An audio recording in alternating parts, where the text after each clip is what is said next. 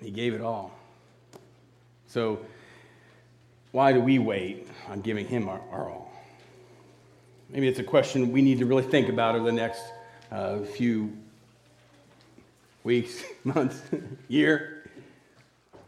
Got it? Am I good? Can everybody hear me? Okay, good. Today, we'll start really digging into this Do It Today series. And the first thing I want to do is I want to say that we need to recognize that life is a puzzle. And it's time to figure it out, right? It may be easier said than done, but we can start doing that together today. Let me tell you how this all kind of came about. It started with one of these right here. Anybody ever seen these? Yeah, everyone's seen a Rubik's Cube.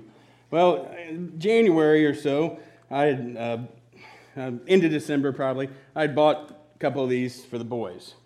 And I'd always wanted to learn how to do it, and I could work on it for hours and just about get two colors right. And I knew that there was videos online and whatnot. And I thought, I'll do it one day. Someday I'll get to this.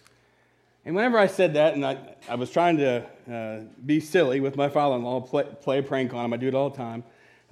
Cheat, basically, and act like I'd done it. And I thought, you know what, why am I waiting? I know that I could probably learn how to do this. I'd at least try.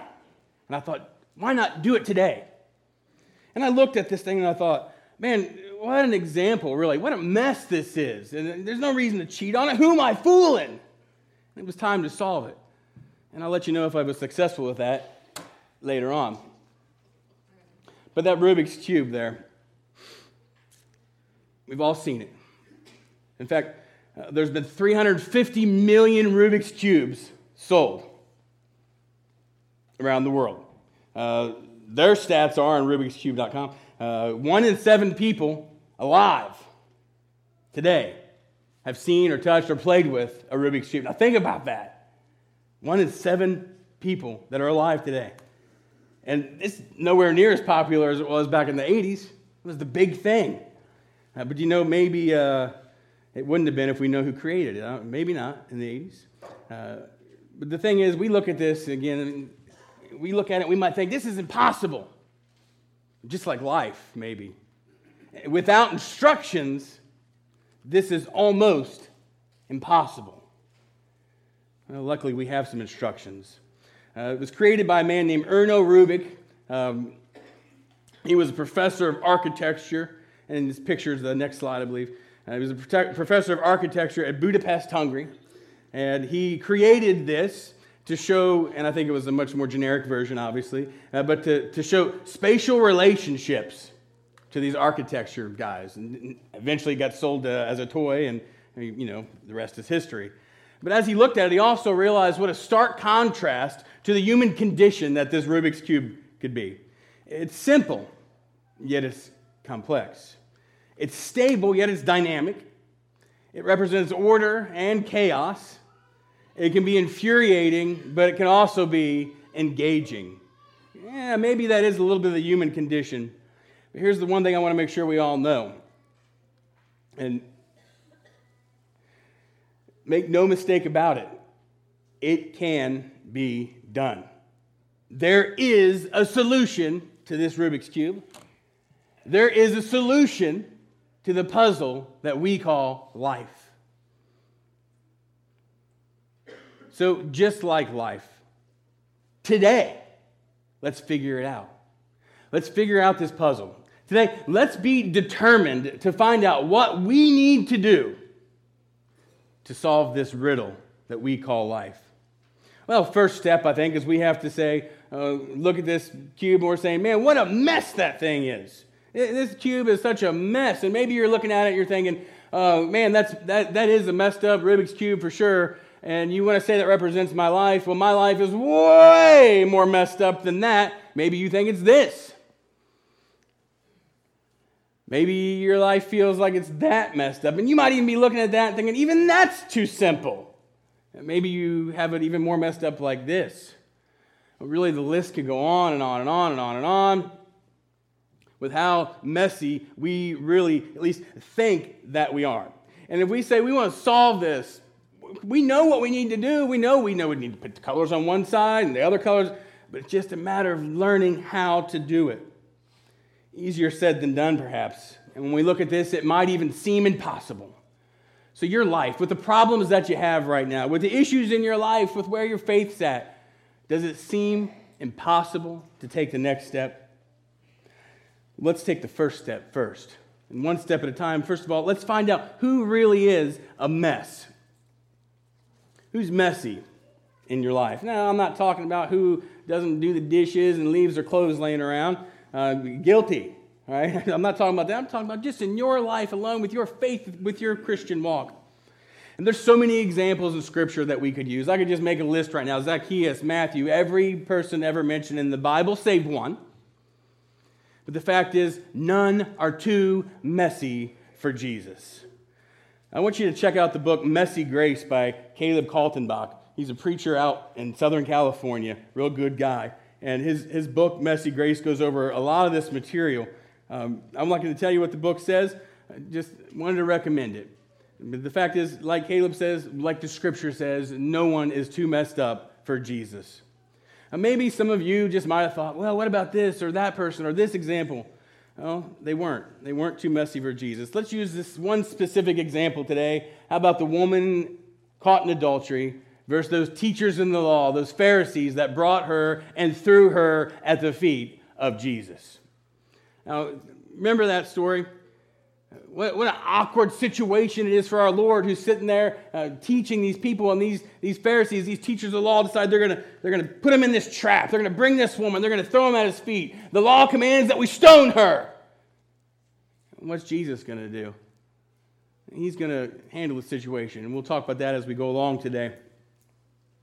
But who's messy? Who's messy? Is it these Pharisees? Is it these teachers of the law?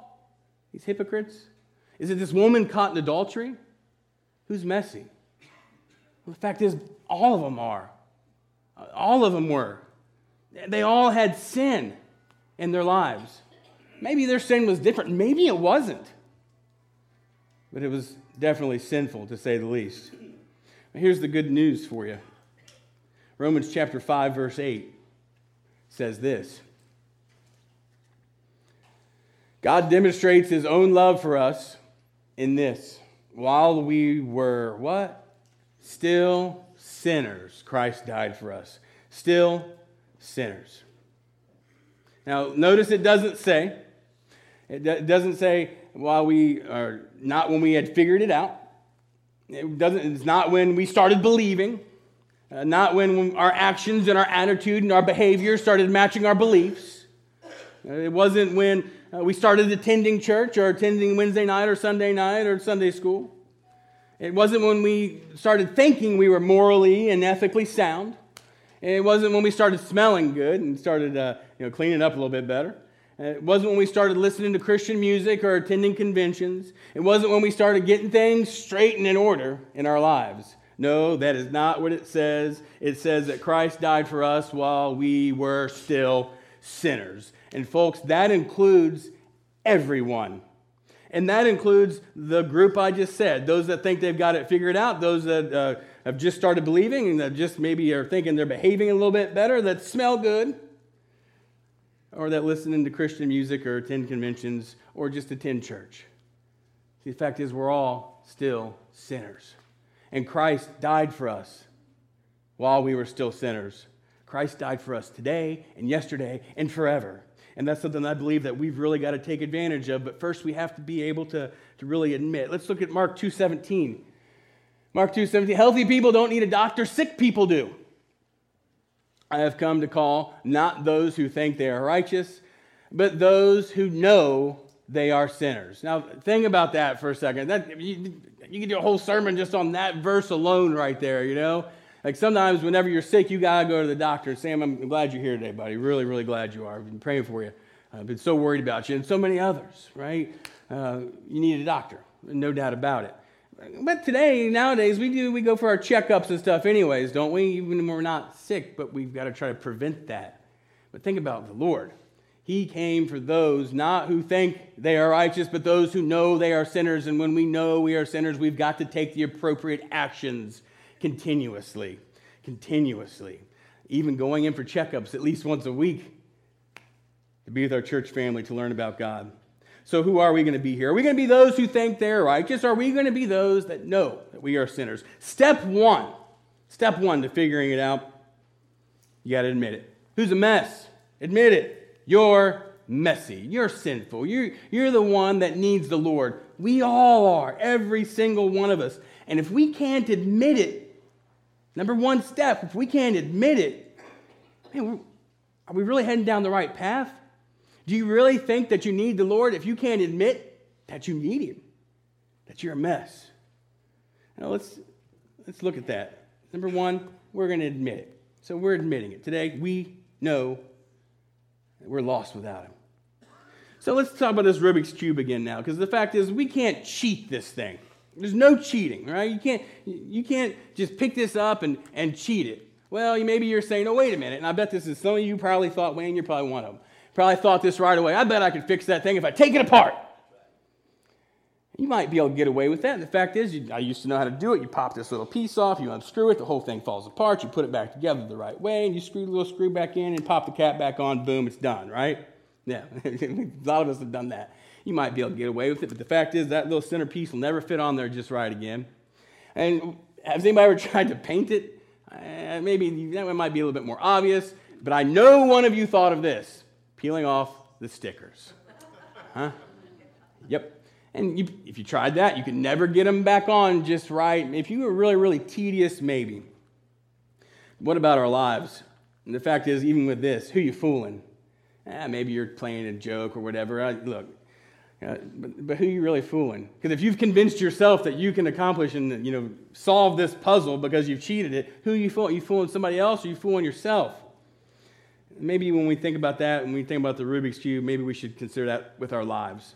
Who are you fooling? If you think you're righteous without the Lord, who are you fooling? Others? Yourself? Maybe.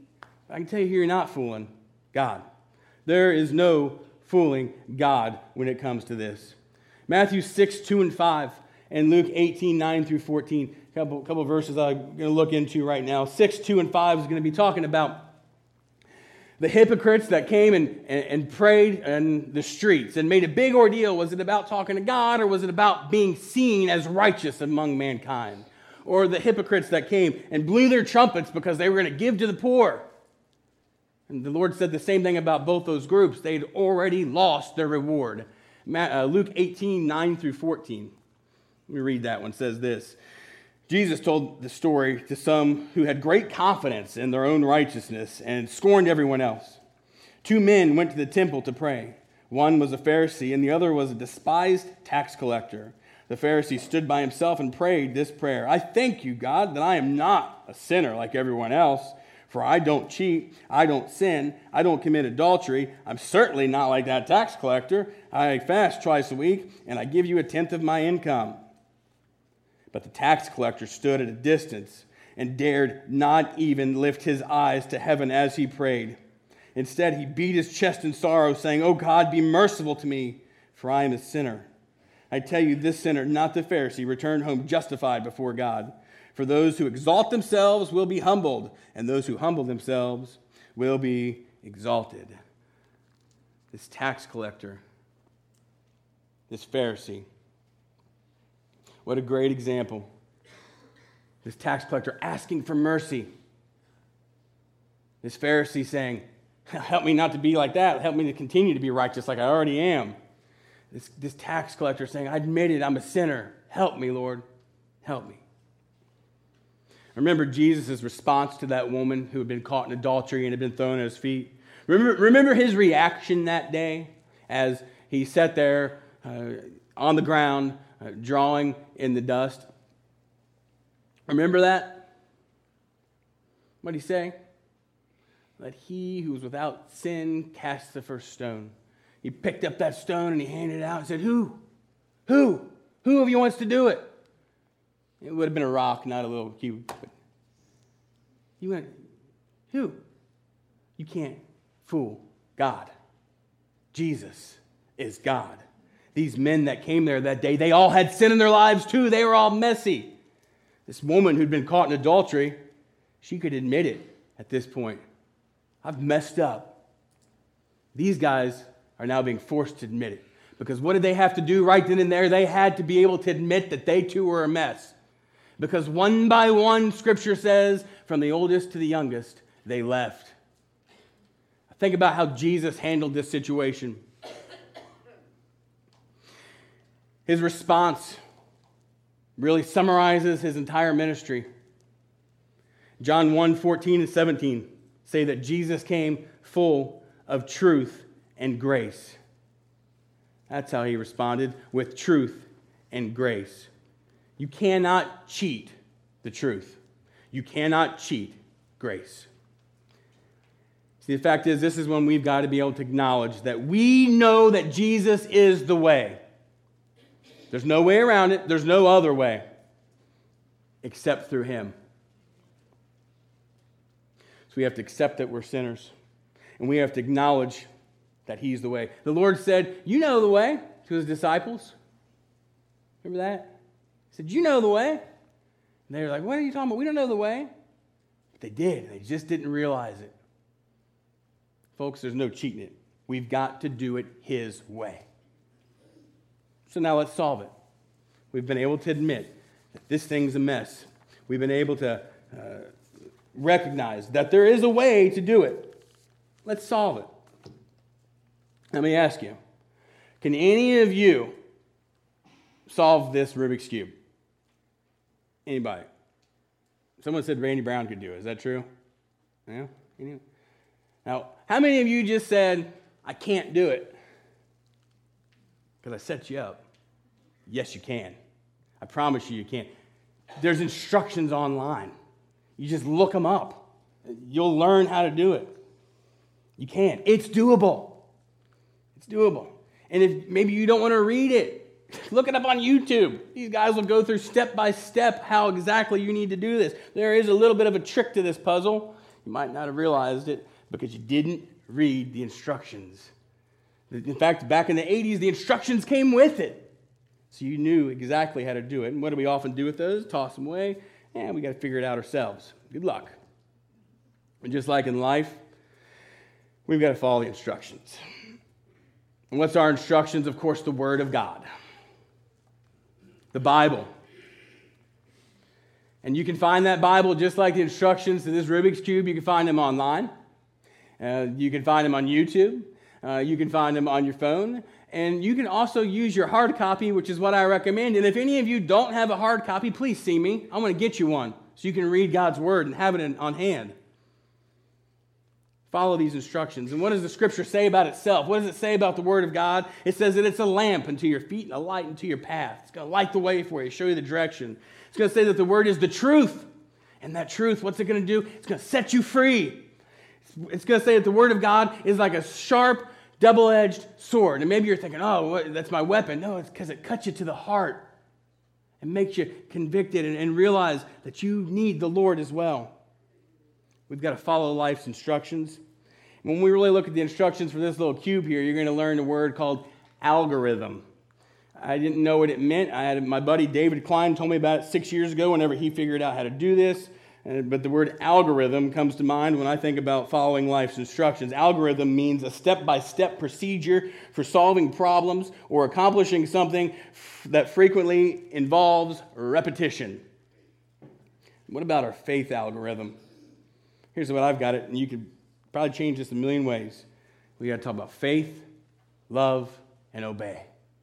I think that's a really good algorithm. We've got to believe in our hearts that Jesus Christ is our Lord, that we need him. We've got to have that faith. The Scripture says that if you believe, you're going to be saved, right? God so loved the world, he gave his only Son. Whoever believes in him shall not perish, but have eternal life. Scripture also says that we've got to love him. Love the Lord your God with all your heart, with all your mind, with all your soul. Love your neighbors. Love God. First two commandments, right? We've got to love. Scripture also says that if you love him, you will obey his commandments. Those are the steps that we have to continue to follow every single day of our lives. And when we obey, when we follow the way of Christ, not our own way, but his way, that's when we really start to realize what we need to do. What did he say to the woman who had been caught in the adultery? These guys, they all left one by one, slowly, oldest from youngest. What did he do? He bent down, he said, "Woman, did no one condemn you?" Then neither do I. Now think about what he said before. If you are without sin, you can cast the first stone. There was only one there that could. There was only one there that day that could. And he said instead, "Neither do I condemn you." What else did he say after that? "Now go and sin no more." Go and sin no more. That's what he said. So what did he do? He handled it with truth and with grace. He was full of truth and grace, and this is how he handled his things. He called it the truth. He called it sin. What the woman that had been caught in adultery had done was wrong. It was sinful. He didn't say, "Hey, you're the good guy and you're the bad guys." He said, "You're all messy. You're all full of sin. Now, don't do this anymore. Repent." It's a big part of our faith, isn't it? And he also used grace. He showed it. Mercy. Just like that tax collector. What did he ask for that day? And he was praying, "Show me mercy, Lord. Show me mercy." This is how the Lord handles stuff. So let me ask you, are you calling your sin sin? Or are you justifying it? Are you asking the Lord for mercy? I can just tell you this much. Now that we've accepted that we're sinners, we've acknowledged that He's the way, it's time for us to accept that Jesus is the answer. He is the solution.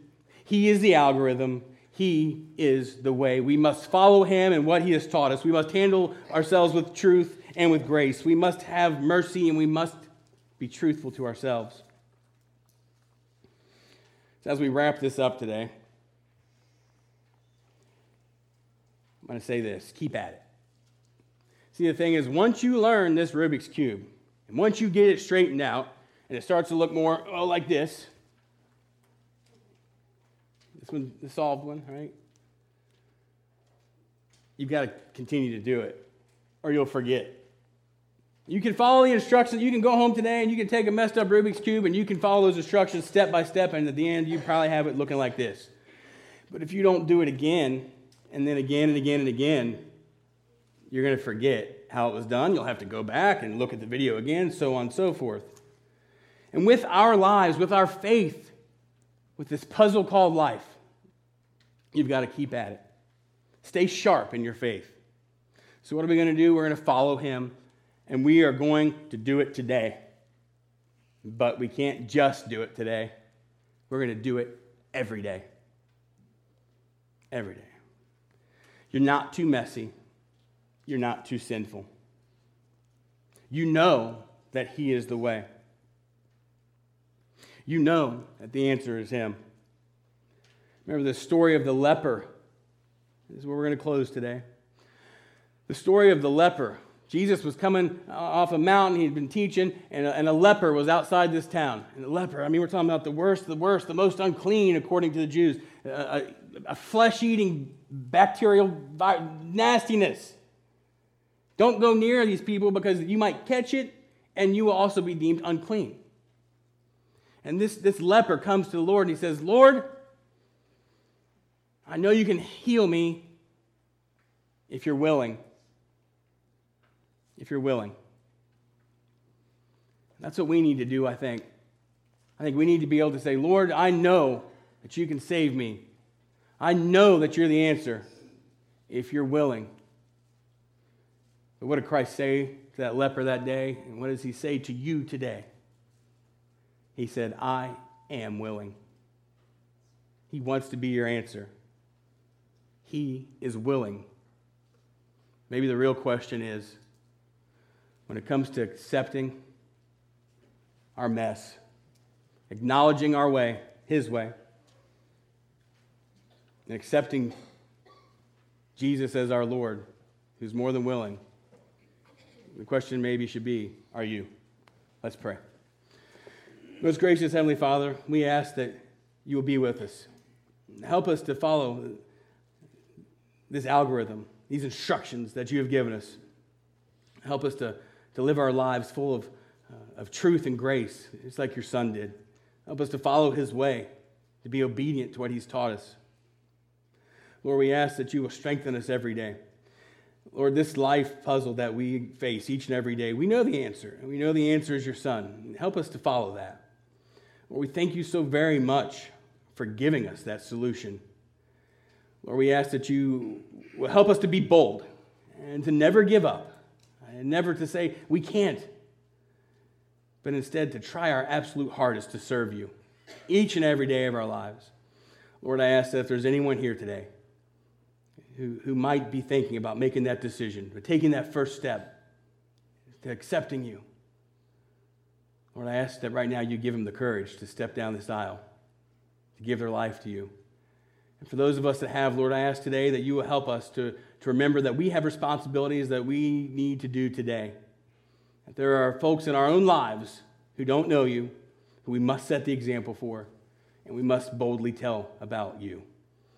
Lord, we love you so very much. Thank you for this opportunity. And in Christ Jesus' name we pray. Amen. Y'all please